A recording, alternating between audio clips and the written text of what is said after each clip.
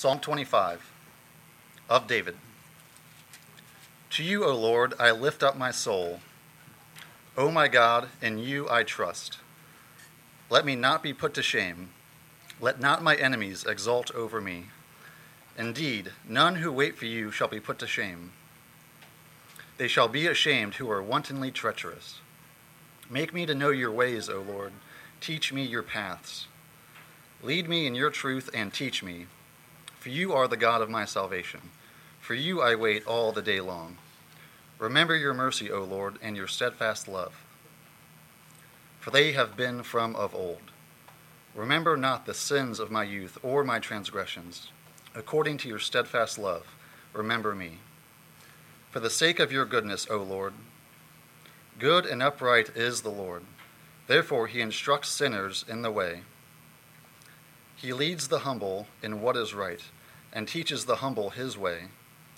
All the paths of the Lord are steadfast love and faithfulness, for those who keep his covenant and his testimonies. For your name's sake, O Lord, pardon my guilt, for it is great. Who is the man who fears the Lord? Him will he instruct in the way that he should choose.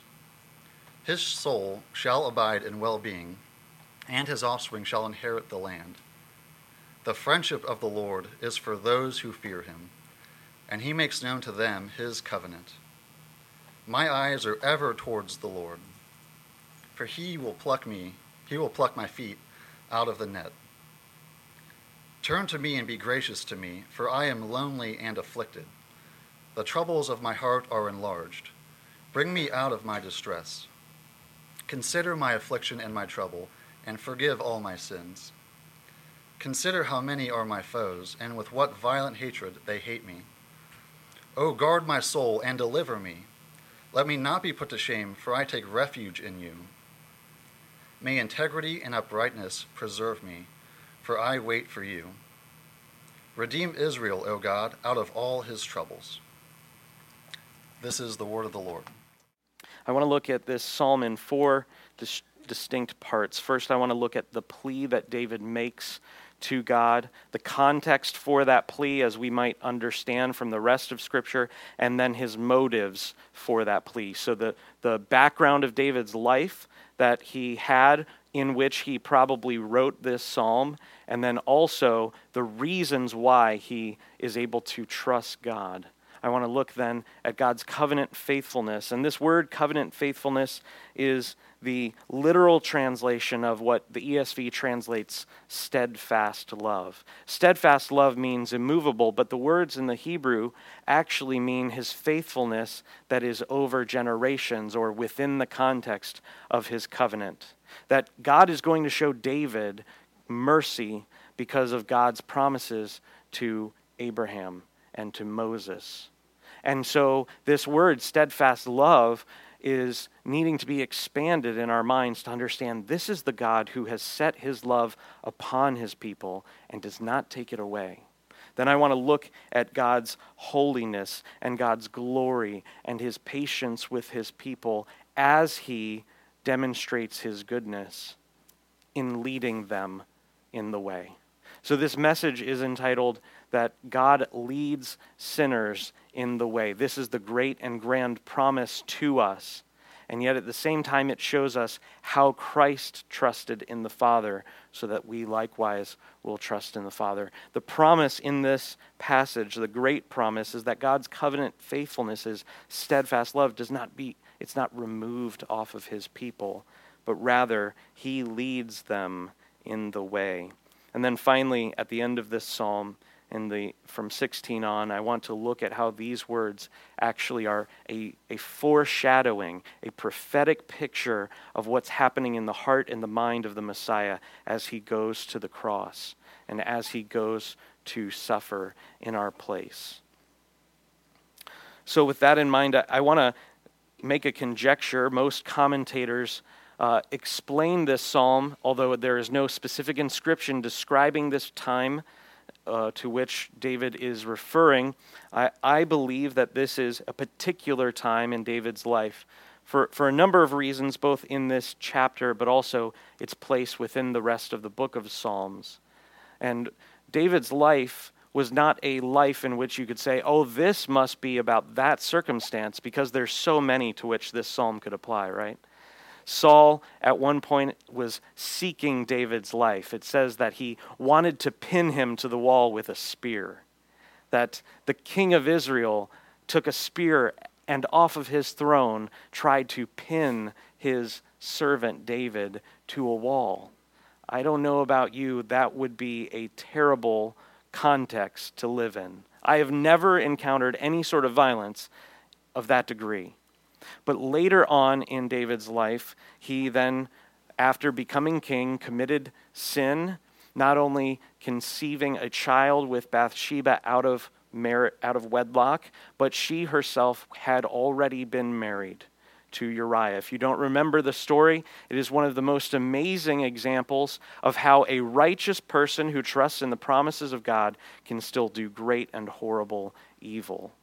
David sees Bathsheba on the roof of her house bathing, and from his palace he calls to her. He sends a emissary, he sends a servant to knock on her door and tell her to come to the temple, to the palace, which in those days was part of the temple complex. It was near every part of the worship of God. So she comes to his palace, he seduces her, and then she is pregnant. Because he knows that she has a wife, David then calls Uriah from war, from the battle, to come home and to stay at his house, seeking to hope to conceal that this child is David's, but rather it would be a very likely possibility that this child would be Uriah's. Uriah, being a noble man, understanding the law of God, does not go into his tent while the armies are still out in battle. And so David's plan is thwarted. And at this, he does not repent nor confess his sins, but he layers a grander conspiracy on that which he's already begun in committing adultery. He sends this man back to the army with a letter of his own murder in his hand. Uriah gives that letter to the commander of the army. The commander of the army puts Uriah at the forefront of the battle and silently calls retreat on the rest of Uriah's fellow army men. This is murder and adultery, high-handed breaking of the commandments and concealing them. And we know, if you know the story, we learn that after this moment, because of David's sin, death falls upon this child who is conceived. And then they have another child. And God then deals with David in a certain way to show him his manifold sins. And nevertheless, David is considered in the scriptures to be a righteous person. Of all the people in the scriptures, people like Moses, Elijah, Abraham are considered men of faith. David, you may know, has a unique label that he is considered to be a man after God's own heart.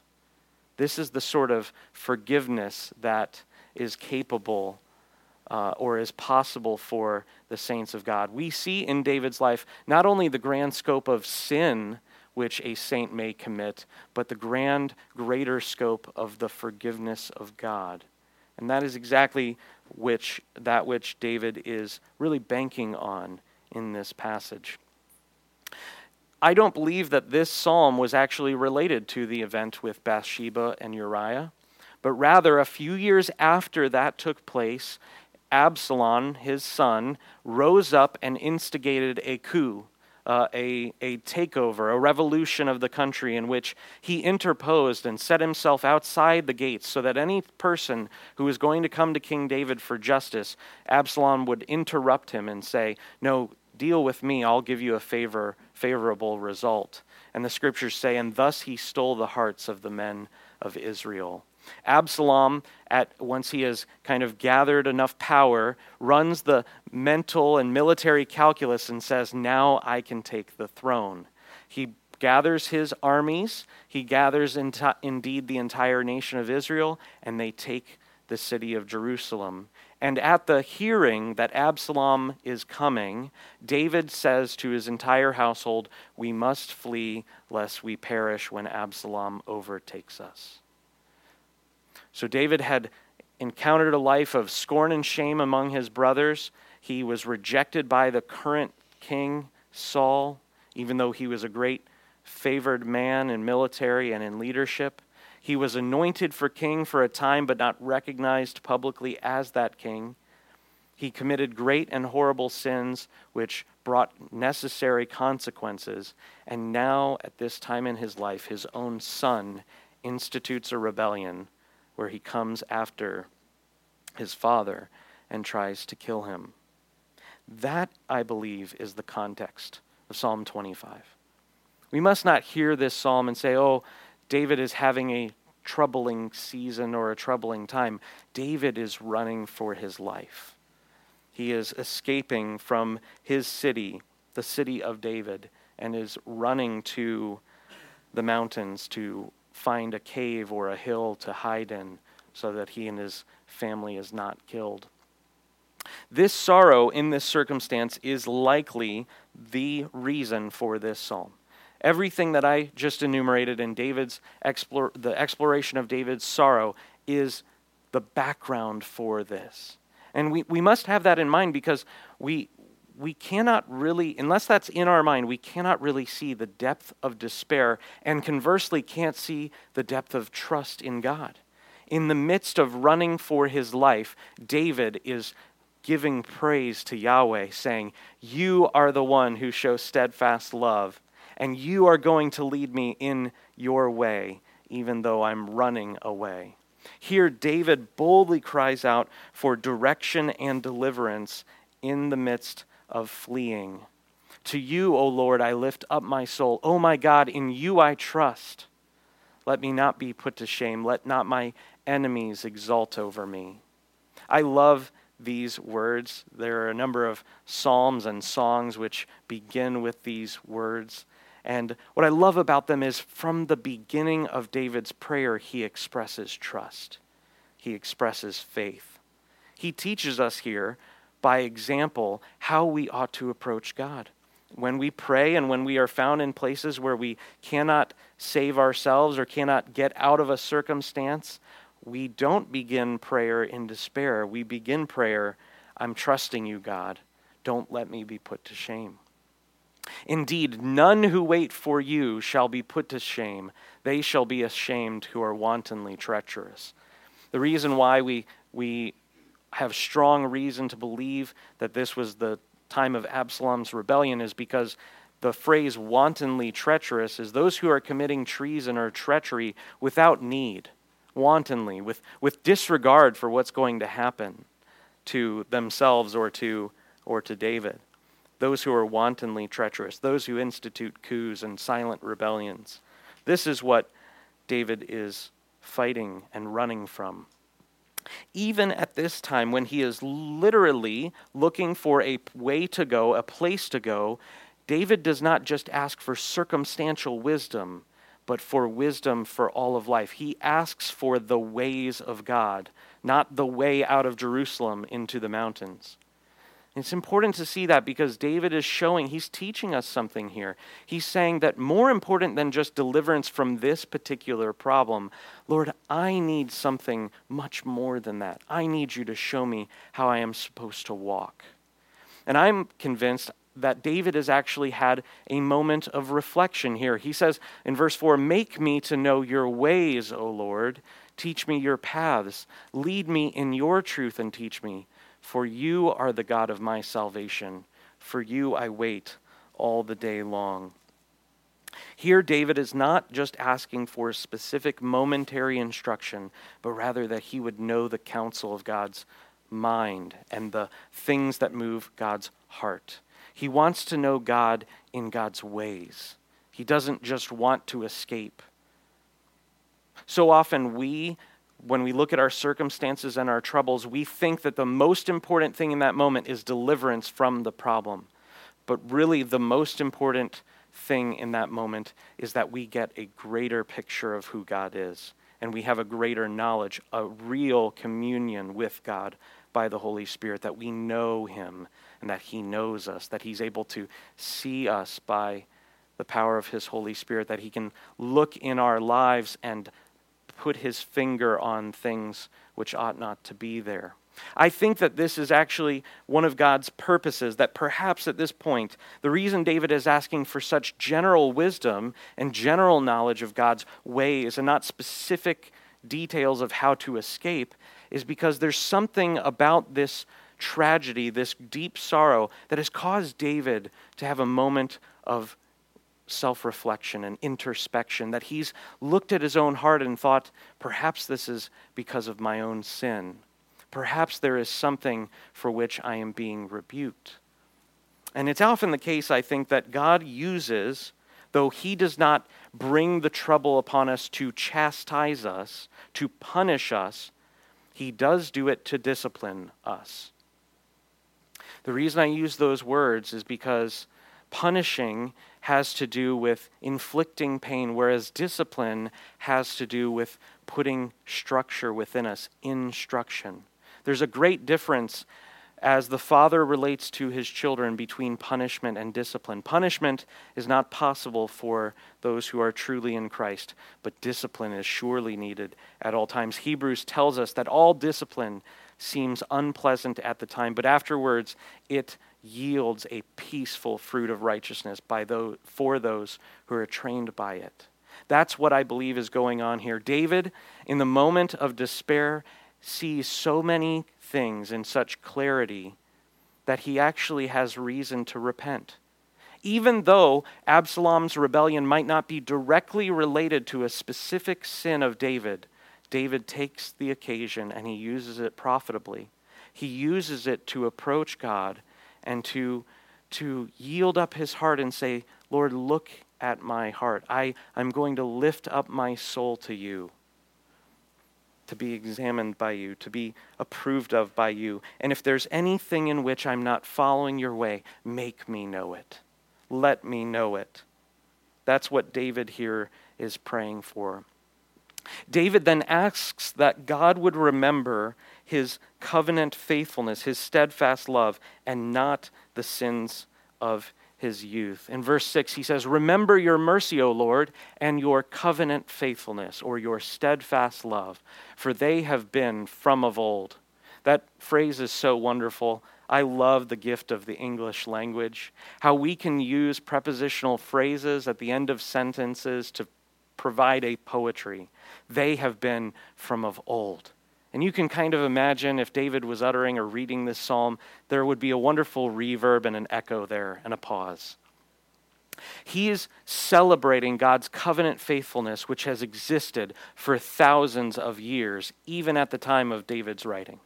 That between David and Adam, who heard the first promise of the gospel in Genesis 3:15, there had been thousands of years. The covenant faithfulness of God, even to David, was ancient and immovable. I love to reflect upon the fact that we cannot change history.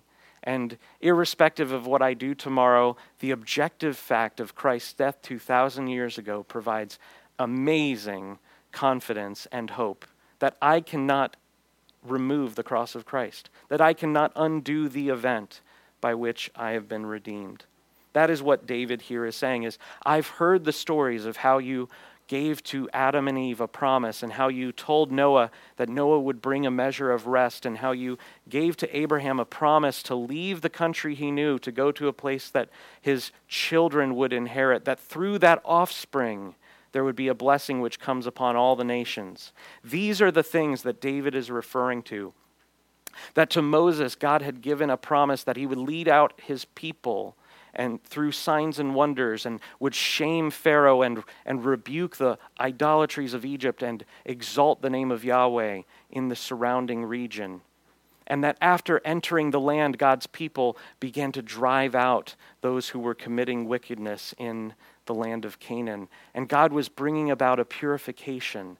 And David now, as the king of Israel, has a great strike against the pinnacle of the fulfillment of God's covenant faithfulness. And at that moment, he says, what's going on with Absalom hasn't changed the covenant faithfulness of God. And therefore he says to God, remember me according to your covenant, not according to my sins.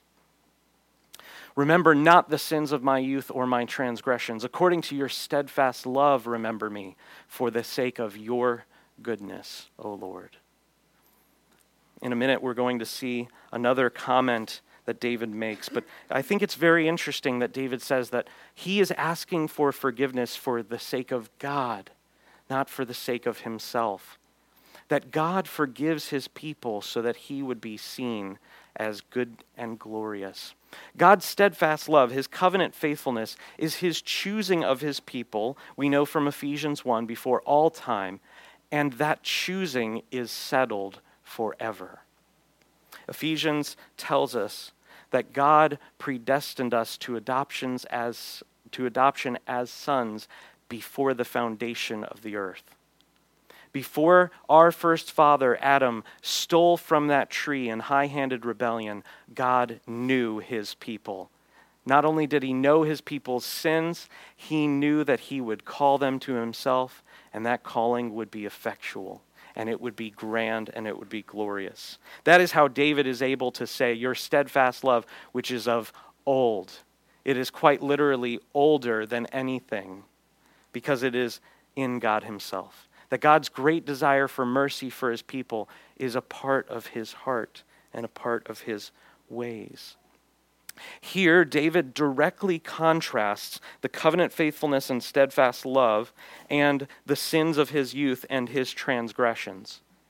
In verse 6, he says, remember your mercy. And in verse 7, he says, remember not. See what he's doing here? He's making a great contrast. Remember your mercy and your steadfast love, but remember not the sins of my youth or my transgressions. The parallelism is there because David is saying something in his prayer that as he's praying to God, he's teaching us who read his psalm.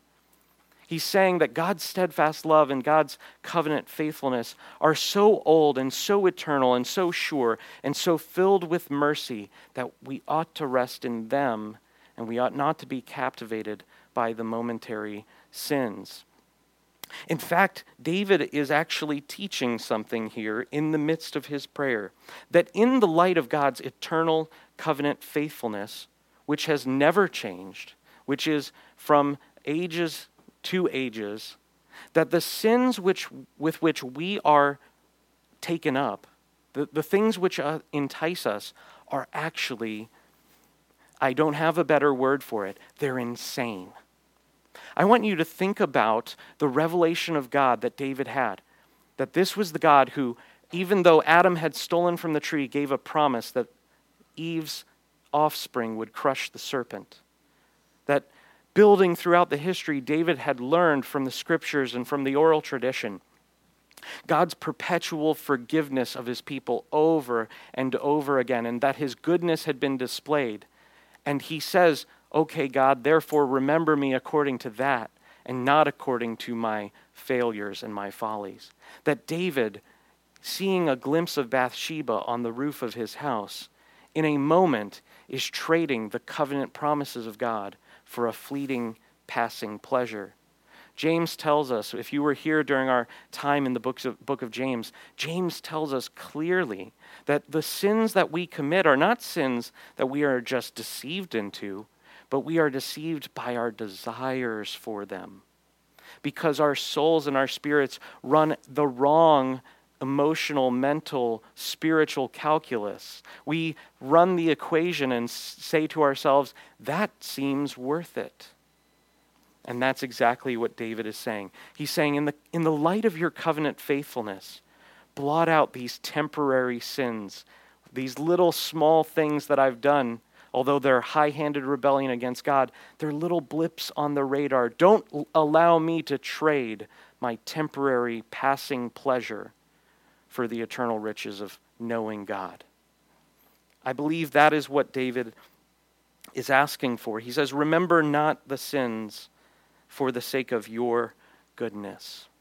David then calls to mind God's faithfulness, teaching us the reason for all of his confidence in the preceding prayer and the continuing prayer after this verse.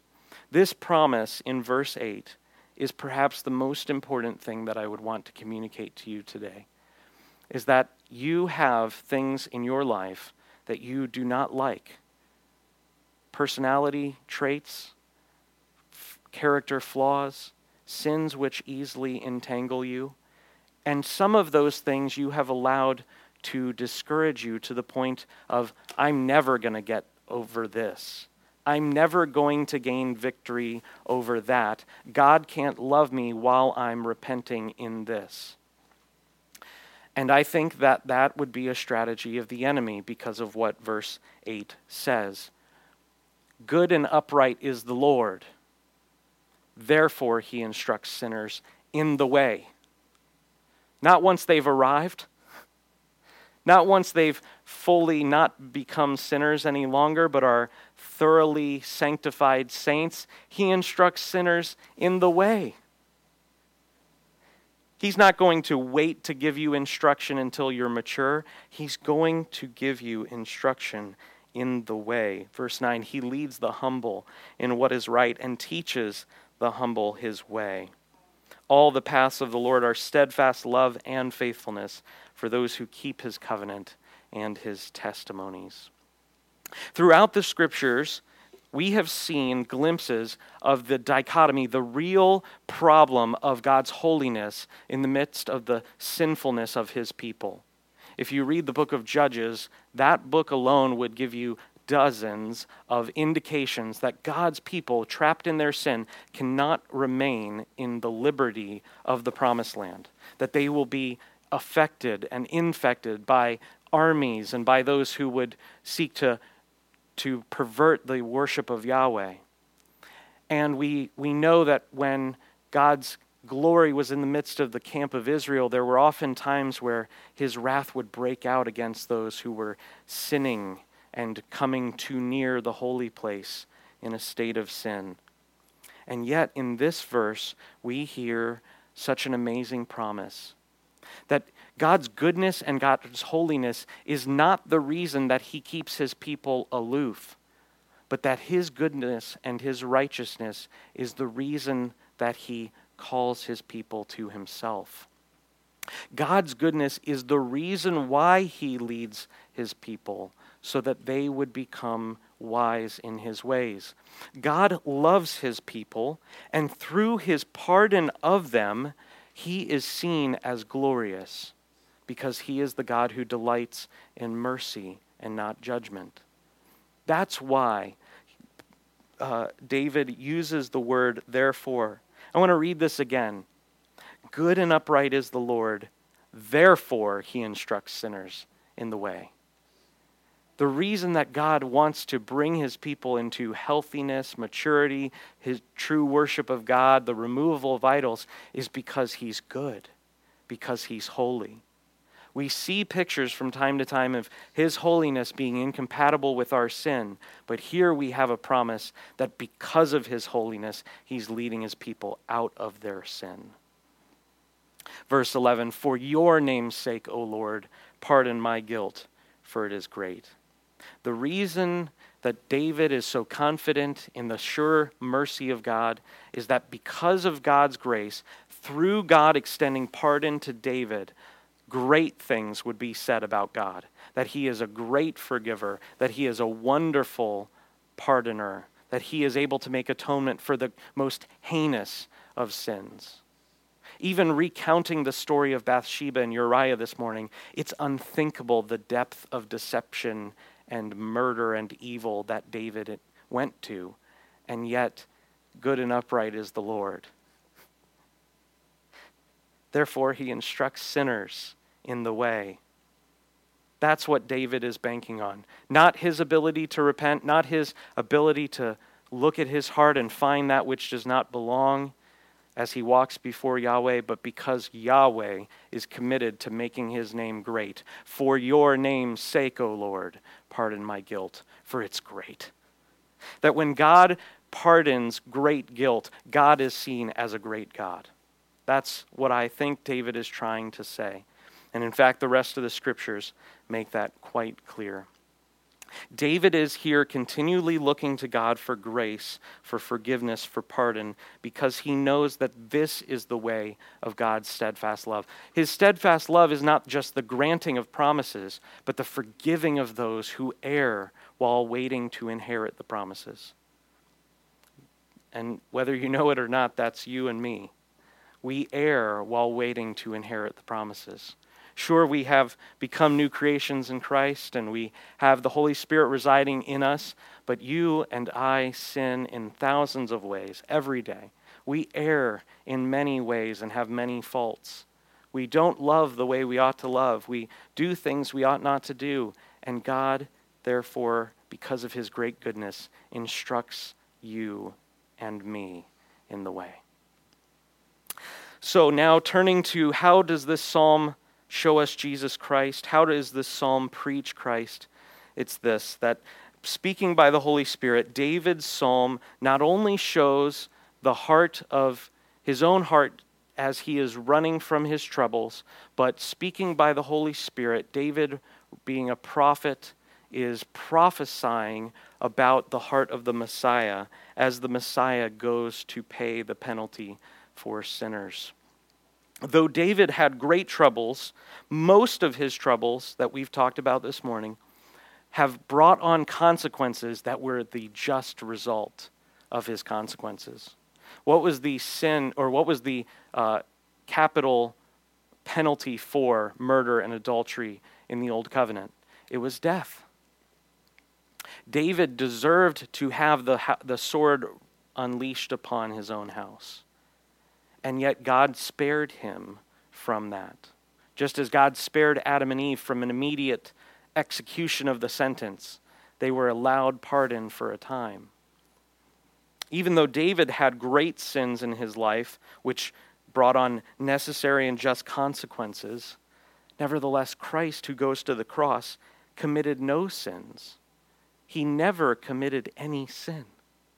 And yet he took upon himself the sins of his people in such a way as these next verses show an amazing point of doctrine. Christ suffered not for his sins, but for your sins and for my sins. Christ never uttered a lie. Christ never deceived anyone. Christ was never jealous of his friends or his neighbors. He was never unkind. He was never short with his family members. He was never unforgiving. And yet it is exactly those sorts of sins that Christ died for and more. David fell under the just consequence of his own treacheries. Christ fell under the unjust consequence of others' transgressions. Verse 16, "Turn to me and be gracious to me, for I am lonely and afflicted. The troubles of my heart are enlarged. Bring me out of my distresses. Consider my affliction and my trouble, and forgive all my sins." In learning to read the Bible this way, that at certain points when an author such as David or Moses or Paul or one of the epistles or one of the prophets is speaking about themselves or about the people of Israel, there are things which cause us trouble in reading that way and in learning to read that way. But here I want to highlight something that's very interesting to me, that first, as he says in verse 18, the word forgive is actually the word to lift up or to bear off of someone. He says, forgive all of my sins, bear them or pardon them or forgive them, to lift up. Imagine it like this. A man is carrying a very heavy load of stones on his back, such that even a small stone would cause great difficulty. And David here is praying that God would take away his sins, that he would lift them up off of David. If you remember Pilgrim's Progress, it's the great focal point in that story when the pilgrim lets down his bag at the cross. That's exactly what is going on here. And the question we have to ask ourselves is this: how does David say, my sins, and how can we still read this as relating to Christ? Surely Christ had troubles and the moments going to the cross, but he didn't have sins of his own, as we've already seen. I believe the solution is this, that Jesus, the Messiah, speaking through David by the Holy Spirit, is able to call them my sins because he so thoroughly identified with his people in not only the incarnation but the union by the Spirit, that he's able to say they are mine because he took them off of the sinner and he placed them upon himself. That as the Father was pouring out the wrath of God upon Christ, that was the lifting off of the grand burden over the people of God and the sentencing upon Jesus Christ. That is why the Messiah, speaking by the Spirit through David, is able to call them my sins. Not that he did them, but that he has so thoroughly taken the sentence that they can be rightly considered his. And indeed, the New Testament goes even further than this. In 2 Corinthians 5:21, it says, he, God, made him, Jesus Christ, who knew no sin, to become sin for us. Here in that verse, in 2 Corinthians 5:21, it doesn't say that the sins were just Jesus is, but that Jesus himself perfectly embodied the sin so thoroughly that he became sin. That there was, in God's view, some grand transformation taking place on the cross. That Christ fell under the full weight of the sentence of death that is upon every sinner, but was placed there upon him. That is how he's able to call them my sins. In Absalom's rebellion, the nation turned against all the nation turned against David, except for that band that went with him. And indeed, at the end of the story, if you remember, Absalom is killed, and the nation repents, and they come to David and they ask for forgiveness. They receive him as their king. But Jesus Christ is far greater than that in his suffering and in his humiliation. The Lord Jesus Christ did not have the same favor that David had in his circumstance. Christ was rejected not only by the religious leaders, he was also rejected by the Roman system, Pontius Pilate dismissing this innocent man. He not only was rejected by the religious and political system, but also the crowds in Jerusalem, the mobs as they were shouting to crucify him. And not only that, Jesus Christ in the hours of his death was abandoned by his closest, most important friends. So often we use the word disciples, and we think, oh, that's just the term. We've become so familiar. We hear the word disciple and identify, oh, right, the 12. Okay, now the 11, and then, some with them. They weren't just disciples. They weren't just people with whom Jesus had a teaching relationship. He lived with them for about 4 years. Can you imagine living with someone for 4 years and you're arrested and they run away because they don't want to be arrested as well? That is who our Lord Jesus Christ was, that in his humiliation and in his rejection, it was so thorough that not only the whole nation on a governmental and a religious level and a political and a societal level, his own friends abandoned him. He says, "For I am lonely and afflicted." Are you lonely? Have you been lonely? Jesus Christ knows that sort of loneliness. That's what he's saying through David. Consider how many are my foes, and with what violent hatred they hate me. O guard my soul and deliver me. Let me not be put to shame, for I take refuge in you. Though Christ was not delivered that day from the sentence of the cross, in that he was not delivered from death, experiencing and tasting of it fully, he was delivered from the shame of having put his trust in Yahweh, and Yahweh not delivered him ultimately. That God, in his infinite mercy and grace, was doing something that we see at the end of the psalm, that by sentencing Jesus Christ, he was accomplishing a grand redemption for all of God's people. As Christ was clearly, faithfully trusting his Father, God was redeeming Israel.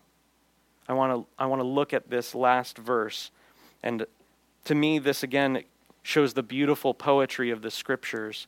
Israel was the name of Jacob Jacob wrestled with God, and God changed his name to Israel. And those tribes, the sons of Jacob, became the tribes of Israel. And so throughout the scripture, the word Israel is used to describe the nation of Israel as a whole. For example, in our own country, we say things like, America the beautiful, God shed its grace on thee. That doesn't make sense unless you can see that a nation can be personified. That Israel was named after their patriarch, Jacob, also named Israel, such that the tribes are called the tribes of Israel. And so David here, in the midst of seeing the entire nation in uproar and rebellion against the Lord's anointed himself, is asking God to redeem him and to redeem the nation from their waywardness. And I have another meaning by which I believe the author intended. That is, the Holy Spirit was saying that the Messiah, as he is going to the cross, is praying for God's people, Israel. And that by the rejection of the true Israelite, Jesus Christ, the only one who completely perfectly fulfilled the law, that as he is rejecting Israel, Jesus, he's saving Israel, God's people. That is the grand paradox of the fact that the one was sacrificed for the many. That the fact that Jesus Christ was rejected, and because he was rejected, we can be accepted. How beautiful is our Lord Jesus Christ. In this psalm, we see that he is faithfully, perfectly trusting the Father even as he's going to his death. That he knows he will taste of death, and therefore he says, "O guard my soul," for he knows that he will taste death bodily. And in the resurrection, we know that our Lord was not put to shame, but was delivered from his great trouble. Because Christ trusted God in the midst of violent opposition, we too may call upon him, no matter the circumstance. Do you face a circumstance that's hard this week? You can trust the Lord Jesus Christ. God delivered Jesus Christ out of the dead. That's what our God does, isn't it? Remember Abraham, who offered up his son? Hebrews later says that he received him back from the dead, as it were. Romans 4 says the same thing. This is who our God is. We can trust our God because our God is the God who raises the dead. He takes things that look like death and makes them into life. He did that with Jesus Christ, and he's one day going to do that for you if you trust in him. Not only do you have hope for little circumstances today, tomorrow, this week, you have ultimate hope, because we know that the scriptures tell us that because Jesus Christ was raised from the dead, one day in a glorious company, you, I, every saint who ever lived will be raised bodily, will be given a new frame, and will live forever with God. What a great and glorious hope. And I believe that that's the point of psalms like this. It's for us to see the faithfulness of Jesus Christ, and in imitating his faithfulness, we join our trust with his by his Holy Spirit and God's promises. Let's pray.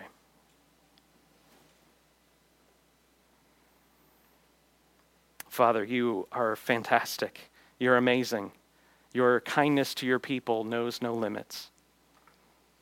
We are so amazed that you would give us not only the record of what has taken place with your people, that not only do we have the record, but that by your Spirit it comes alive to us so that we can take the promises that you gave to them and read them as they are for us. Father, we thank you for your Son and his perfect death and resurrection, which was done for all those who trust in him.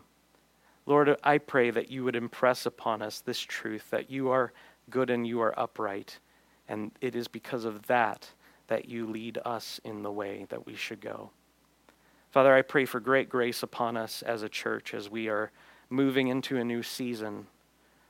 Lord, I pray that you would help us to have wisdom, to keep our eyes fixed upon you, and to commend your powerful work to others, that we would be able to rightly worship and celebrate your death and resurrection. Father, we ask these things for Jesus Christ's name and honor. Amen.